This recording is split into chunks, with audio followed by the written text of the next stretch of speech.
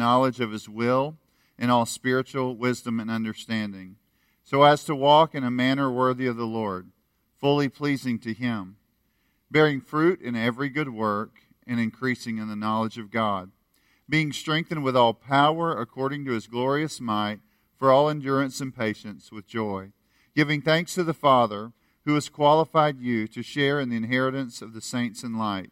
He has delivered you from the domain of darkness and transferred you, or us, to the kingdom of His beloved Son, in whom we have redemption, the forgiveness of sins. If you would just bow with me. Father, we thank You for Your word. We ask for You to give us hearts to understand, joy to bask in today. And Lord, we just ask for our hands and our mouths and our lives to bring honor to You. In Christ's name, amen. You may be seated. I don't know. I may have. Is that different than where? Hold on a second. Is that? I can't tell whether it's. Is that normal? No. Okay. Is that normal? Sorry. I had a little bit. I hit some button earlier, and I was like, I'm not sure how this is going to turn out. Okay. So today we're going to look at Colossians chapter 1, and one of the things that you do is, if you've read a lot of prayers in the Bible, there's all types of prayers for different occasions. One of the things Paul does often in his prayers that is really helpful is he gives us not only a model, but there's always he gives thanks to God. God's the object of the thanksgiving. And it's almost like a celebration of God for what He has done. And that's truly important, and it's really valuable for us to consider that. Because when we think about, our families or somebody meaningful in our families or somebody that's done something specifically for maybe your family during the holiday season, you think sometimes you want to be like, well, that person's the one that we need to thank. But you find him doing over and over, even when he sees wonderful things in people's lives, he is thanking God for what He has done, because he sees God as the one that is guiding and strengthening and empowering and doing all of those things. And so as you celebrate Thanksgiving, I think it is important to say, when you stop and say thanks, you really are saying to who? Who are we thanking? And I think we'll have to go back and remind myself of that regularly. So how would you define thankfulness as we're thinking about Thanksgiving and those kind of things? You could think of it a lot of different ways. One might be expressing gratitude. That's a huge deal. I'm constantly trying to, and I forget to do this myself, and maybe I focus more on my kids than them doing it than I even do it personally. But if someone does anything for them, I'm trying to say, go tell them thank you. The end of a practice, a coach, go tell them thank you. Today, if somebody had, for instance, a lot of people made food, so you couldn't really thank the whole group. But had I thought of it, I would be like, I know that Karen I texted Karen a week ago or whatever, just said, you got this? She said, I got it. Had I thought of it, I'd say, go tell Miss Karen thank you. It's a world filled with people, instead of being entitled, you want to create a world where they're thankful. They're people that their natural response to life is gratitude. And so you're thanking individuals, but then you want them to be able to see beyond that to God, that is the one that provides all things. You don't want to be the person they look to and say, oh, Dad, you're the savior of our family. That would be, you might if you're a narcissist, but hopefully nobody's in that category, that you want to be the, chief end of their life, But I think it's just important that you're constantly trying to remind yourselves to express gratitude. And it actually is a big deal among secular people right now, people that are not necessarily Christian, that they have journals built around just gratitude type things. It's probably, it actually kind of shocks me, it's probably more prevalent among secular people than it is sometimes what I see with Christian people, which is frightening. I mean, that's a frightening thing. Because why would they be? They may not the object of their gratitude may not be properly focused, but having gratitude is extremely important. There are two Greek words when you think about the idea of being thankful, and you're thinking about that, that are used. You could have, the root word would be grace, and the other would be confess. So it's like to confess grace. It's confessing, it's acknowledging God's grace. It's also a sign of faith in your life. Gratitude is a sign that you believe in a providential God who is watching over you. So you kind of might say, like, I want to embody thankfulness all of the time, and you just want to consider, what is the object, and you're thinking about that. And then you might even ask yourself, why should someone be thankful? We know, one, that it honors God. That's what 2 Corinthians 4:15 says. You increase in thanksgiving to the glory of God. Another thing is, Scripture commands it. In my family, someone in my family this week, their devotion was tied to Psalm 100. Enter His gates with thanksgiving. It's a command to be thankful to God. 1 Thessalonians 5:18 says, give thanks in all circumstances, for this is the will of God. So some of you might say, well, there's some things I can't be thankful for, But he says, do so in all circumstances. I mean, sometimes you have to see that and understand that, and you have to move towards thanksgiving and speak words of thanksgiving to yourself, trusting that it is God who is watching over your life. Another thing just to think about is the dangerous consequences of not being thankful. What happens when somebody's not thankful? If you look at Romans 1, it says, for although they knew God, they did not honor Him as God or give thanks.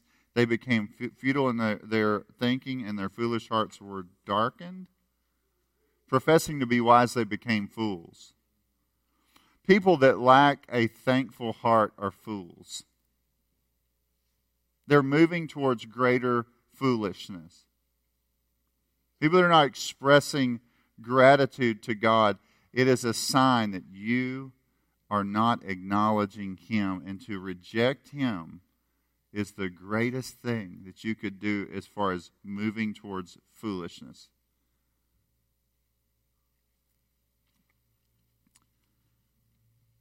So as you think about, I think it's just important, just thinking about all those things, we are just saying, this morning, I guess you could say, we're saying, let's strive towards that.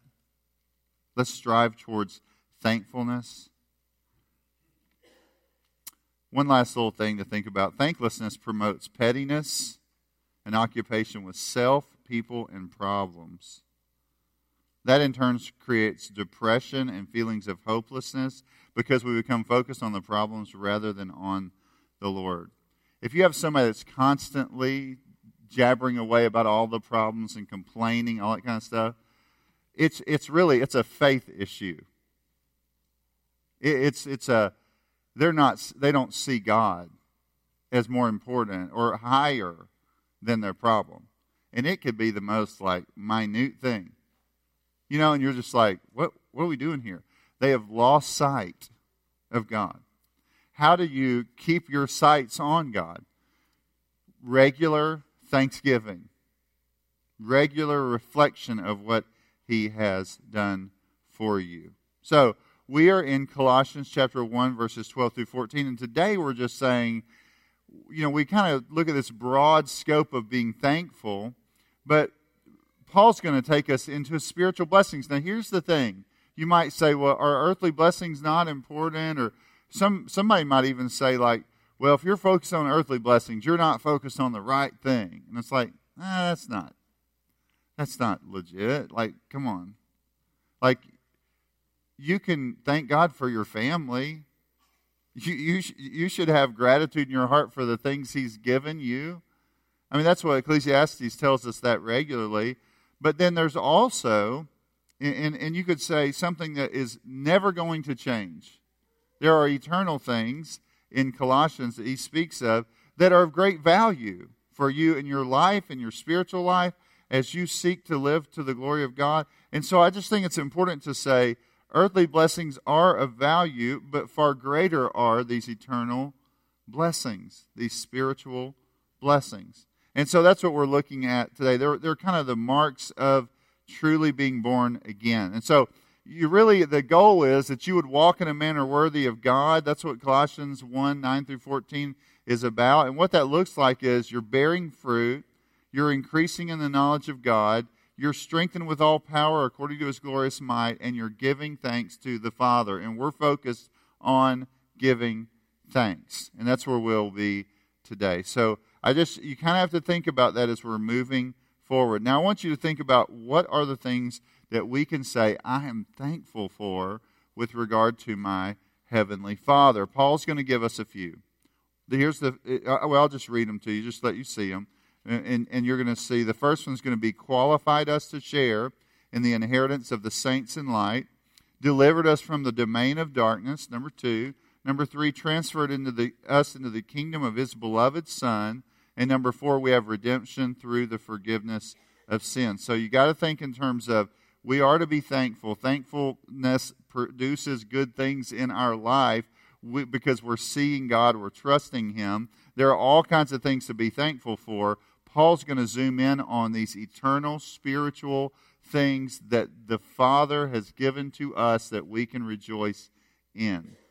And so we want to do that today. So we'll start and just say, verse 12, giving thanks to the Father. Why is there always this emphasis on the Father? As far as with regard to thanking Him, prayer, Jesus taught us to pray to the Father. Those things, I think we have to say that the Father is the architect of the plan. This plan of redemption, the Father is the architect of it. He created it, and the Son, in light of what the Father directs Him to do, He does exactly as the Father would have Him do. And so there's an authority submission structure within the Godhead, and what we see here is this emphasis on the Father, where we see Him as the one who has created this plan for us. So, again, if you're thinking about this and you're looking at it, we say, we give thanks, and then we say, for what?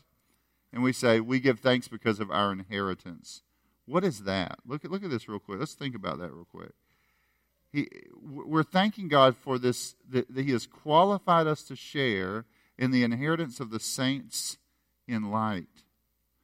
When you think about being qualified, some of you have a job where you have to take, you've had to take some kind of like test to prove that you are capable. It may have been a written test, a written and verbal test, but it's saying like, hey, he's qualified or she's qualified. Some of you that are younger here may have like tried out for a team, and they're looking at you and they're trying to figure out, are they qualified to play? Some of you have other kinds of qualifications you might think of, but it's just important to say, to be qualified means that you are like sufficient for whatever it might be. You know, you're capable, and so you're made fit. You could say, in a way, I mean, you're deserving of it, you know. And so you might say, okay, well, let's think about this real quick. Do I deserve to be in relationship with God? Do I deserve to be eternally with God? Well, some of you might say, oh yes, I'll deserve it. I'll deserve it. If I'm weighed in the balance at the end and I deserve it, then He'll give it to me. Really? Is that what the Scripture teaches? Well, it says here, thank the Father, not yourself, that He has qualified you. That He has qualified you to share in the inheritance of the saints in light. It's just, how does He do that? You kind of have to stop and think, what would it require for God to qualify sinful people to possess a relationship with Him eternally? What does it take to do that? We are totally inadequate for that, But through Christ, we've been given the resources needed to be qualified. The person and work of Christ qualifies us.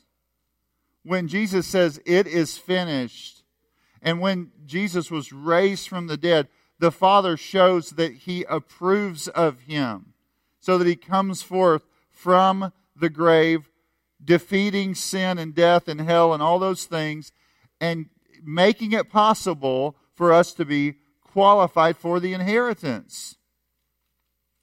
You do not somehow make yourself qualified to experience the inheritance that is for those who have been brought out of darkness into light. Not only that, it is a present reality here. He is saying, presently, not in the future, when I get done with you, you are presently qualified to share in the inheritance. Presently. So you're not awaiting being able to be qualified. He is saying, and if you don't believe, if you struggle with that, it's like the Father has qualified you to experience the inheritance of the saints in light. You have been brought in. You are in the family. That's what he's saying. If you are a Christian, you're in the family. You have an inheritance, the Scripture says, that is imperishable, unfading, undefiled, that's kept in heaven for you. And that reserve in heaven that's already in, you already experienced if the Spirit has worked in you. You've already experienced the first fruits of that inheritance. You are qualified. Some of us spend our whole lives trying to be qualified in whatever capacity. You worked really hard to be qualified. And the deal is, and some of you are working really hard to be qualified in your family. And you'll spend your whole life trying to make mommy or daddy love you and treat you with dignity and to look at you and be proud of what you've done. And you want to say, that's insane. You can't do that. Because your mommy and daddy might be really foolish. And all you're going to do is spend your life trying to get their approval. The Father of heaven and earth, He said, I'm going to qualify those children of mine whom I have chosen from before the foundation of the world. I'm going to qualify them by sending my own Son to live for them and to die for them. I mean, that's shocking. That's grace. That's amazing. That should move thankfulness in your heart. That should transform your life. That should transform the way you interact with your wife or husband. That should transform the way that you interact with your children. That should transform the way that you interact with your brothers and sisters here. That should transform the way you interact with your patients or your customers or whoever. Because what you're saying is God has shown such mercy to me that I am so thankful that He has made me capable of experiencing an eternal inheritance with Him. That's shocking. So He says, give thanks for your inheritance. The second, He has delivered us from the domain of darkness. Again, these are not things that you do. These are not things that you and I do. We don't deliver ourselves from the domain of darkness. We can't get out of darkness. We are born in darkness. The Scripture says we are born blind. The Scripture says we're born deaf. The Scripture says we're born down dead in the bottom of the sea. We don't come out of darkness. We have to be brought out of darkness. He has delivered us from the domain of darkness. Deliver has the idea of being rescued. Darkness is symbolic of ignorance and falsehood and sin and Satan. Domain communicates power and authority. It is almost like something has taken you down into we talk about it this way sometimes, like down into a lake and wrapped its arms around you. And it's stronger than you. You don't even know to fight because in a way, you're in a state of death. You are asleep. Your soul's asleep. You're like choked down. It's held you down and you don't even know it's holding you down. You're a dead man walking. But the Father has delivered us from that domain, that world. He's rescued us from that world. Paul tells us the domain of Satan, the prince of the power of the air, his control over us, we are delivered from that. The present evil age, this present darkness that is all around us, and we don't even know that it has us down. We don't even know that it's taken our life. And he says he has brought us to life. We have to understand this reality so that when we are tempted or fear this present age. If you spend your life looking at this present age and like fearful, and you just allow yourself to be inundated by fear and worry and anxiety, it is in part because you don't believe this. That He has delivered you from the domain of darkness. It is in part because you somehow have allowed yourself to believe the bullies and the voices and the people that use fear to like keep you down. They're suffocating the life out of you. They're suffocating kingdom thoughts out of you. They are suffocating you being able to actually do something for the good and glory of others and the glory of God. It's a tragedy to sit and listen to darkness so long that you can't see. You have been delivered from the domain of darkness. That is foolish. And the more time you have on your hands, the more you can fill your time with things that will not build you up in any way. In the light, in the truth of the light of the glorious gospel is this, that this present age has been defeated. Christ was victorious over all your enemies, all the powers. And all the powers that you see on earth, there's powers behind the powers, and He is above all those powers. He is seated above all those powers. Why don't you spend more time thinking about that? Giving thanks because He has given us an inheritance. Giving thanks because He's delivered us from the domain of darkness. It's not doomsday. It is not doomsday. It is, we walk in victory. We walk in light. We walk in thanksgiving. We know what He's done at a great cost. So we can give thanks to God for our inheritance, our deliverance, and because of our transfer. And this, I kind of moved into that, but look what it says. He transfers us into the kingdom of His beloved Son. And it's nothing like the kingdom of darkness. You know what it is? It's a kingdom filled with light. There's no darkness there. What's it like in heaven one day? Do you know what it's like? There'll be no need for a sun. Why? Because the Son will be there. And what will that be like? We will bask in the glory of God falling on us eternally. You have been transferred into the kingdom of His beloved Son. What is that like? That's what you have to stop and consider. And that's what you need to be thinking about. And that's what you need to meditate on. And that's what you need to consider as you reflect on all that God has done for you. If you remember, the northern kingdom of Israel was defeated by the Assyrians, and then the southern kingdom was defeated by the Babylonians.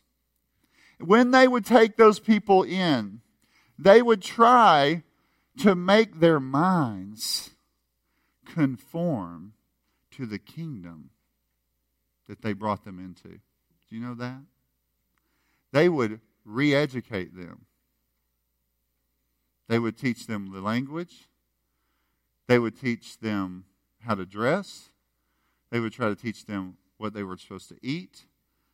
They would teach them about their history. They would do all of those things. Guess what? This church helps re-educate you. You were born in the kingdom of darkness. You were born in your trespasses and sins. You were born in an age and in a world where lying and deceiving and evil and murder and disruption and dysfunction was normal. And we say, God saved you.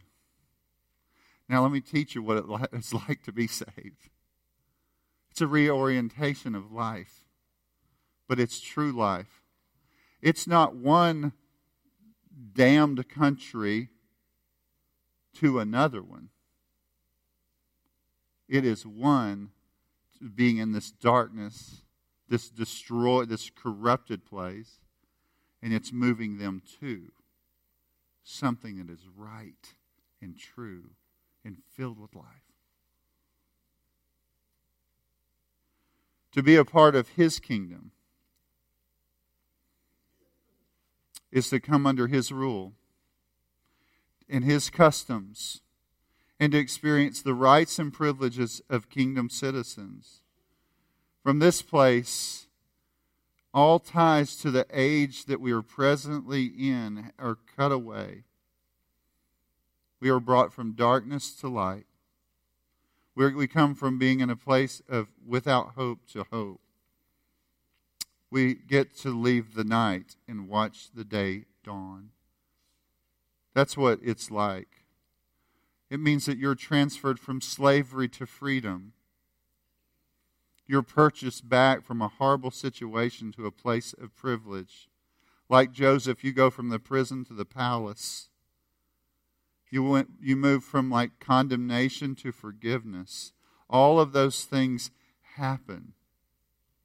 And you can't, it's a little bit disorienting because you don't really know. And that's why, and this is hard, when you deal with somebody that's like kind of still that way, which we all struggle with, people's on their worst day, they come into you, they're afraid, they're angry, they're bitter, they're chasing after you, they're attacking you, and you're like, golly, why are you acting like the kingdom of darkness? What do you love that? Do you want to live there? Why are you attacking me? Because you love the darkness? Like, aren't we family? You know? But we do that. I mean, we do that, right? We struggle with that. And so it's what we're trying to do is help ourselves reorient back to something that was old back in the old days that has been brought to life in a glorious way, God's kingdom in our lives. And so we're striving to do that. And we struggle with that. And we don't even feel good about it sometimes. And we don't even know what it means. And we keep going back and we keep meditating. That's why I spend a lot of time doing that. So we give thanks because of our inheritance, because of the deliverance, because of our transfer, and finally, because of our redemption. Look at verse 14. In whom we have redemption, the forgiveness of sins. In Jesus we have redemption. We have been purchased out of the slave market of sin. When the divine human mediator came down, Jesus became flesh. He lived among us, and then He took on our sin and gave us His righteousness and rescued us. He rescued us. He broke all the chains. We are delivered forever. And so I think it's important just to say to someone who feels very guilty, I would say, you are guilty, but forgiven. That's what he's not thanking the Father for the potential of being forgiven. He is thanking the Father that they have been. I mean, that's important to say. You have been reconciled to a holy God, not because you deserved it. You didn't earn it. He did it. He brought you into the family and He cleaned you up. He redeemed you. He rescued you. He broke all the bondage away. He clothed you in His righteousness, and you are a forgiven person. So some of you today may be thinking about all types of things, maybe that you're not thankful for in this present world. Some of the things that, from an earthly standpoint, you might say, man, those are pretty sad things. And they really may be. And I would say sometimes Thanksgiving is a time of mourning. You get sad about stuff. You wish some things were different, you know. But when I think about it's spiritual, eternal, never-changing things, there's none of us here that shouldn't be thankful.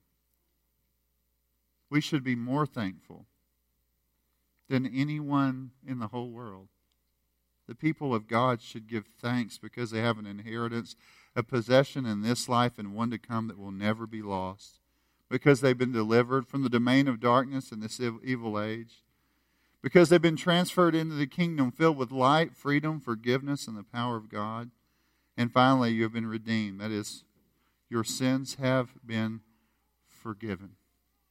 So as God's people, bitterness, complaining, a joyless life, are really, they shouldn't exist. We have an eternal glory, an eternal weight of all types of spiritual things that should flood our souls. Let's pray. Father, we thank you for your word. We ask for wisdom to see, with joyful hearts to embrace the wonders of the mercy of God shown to us. We do thank the Father. He has done great things for us. We don't want to minimize that ever in our lives. It's not honorable to minimize you. So we don't want to minimize you. We don't want to minimize your work. We don't want to be thankless. We don't want to be hopeless. We want to live in light of what you have done, and we want to give you thanks for it. We ask that you would do that in our hearts. In Jesus' name, amen. If you would stand with me.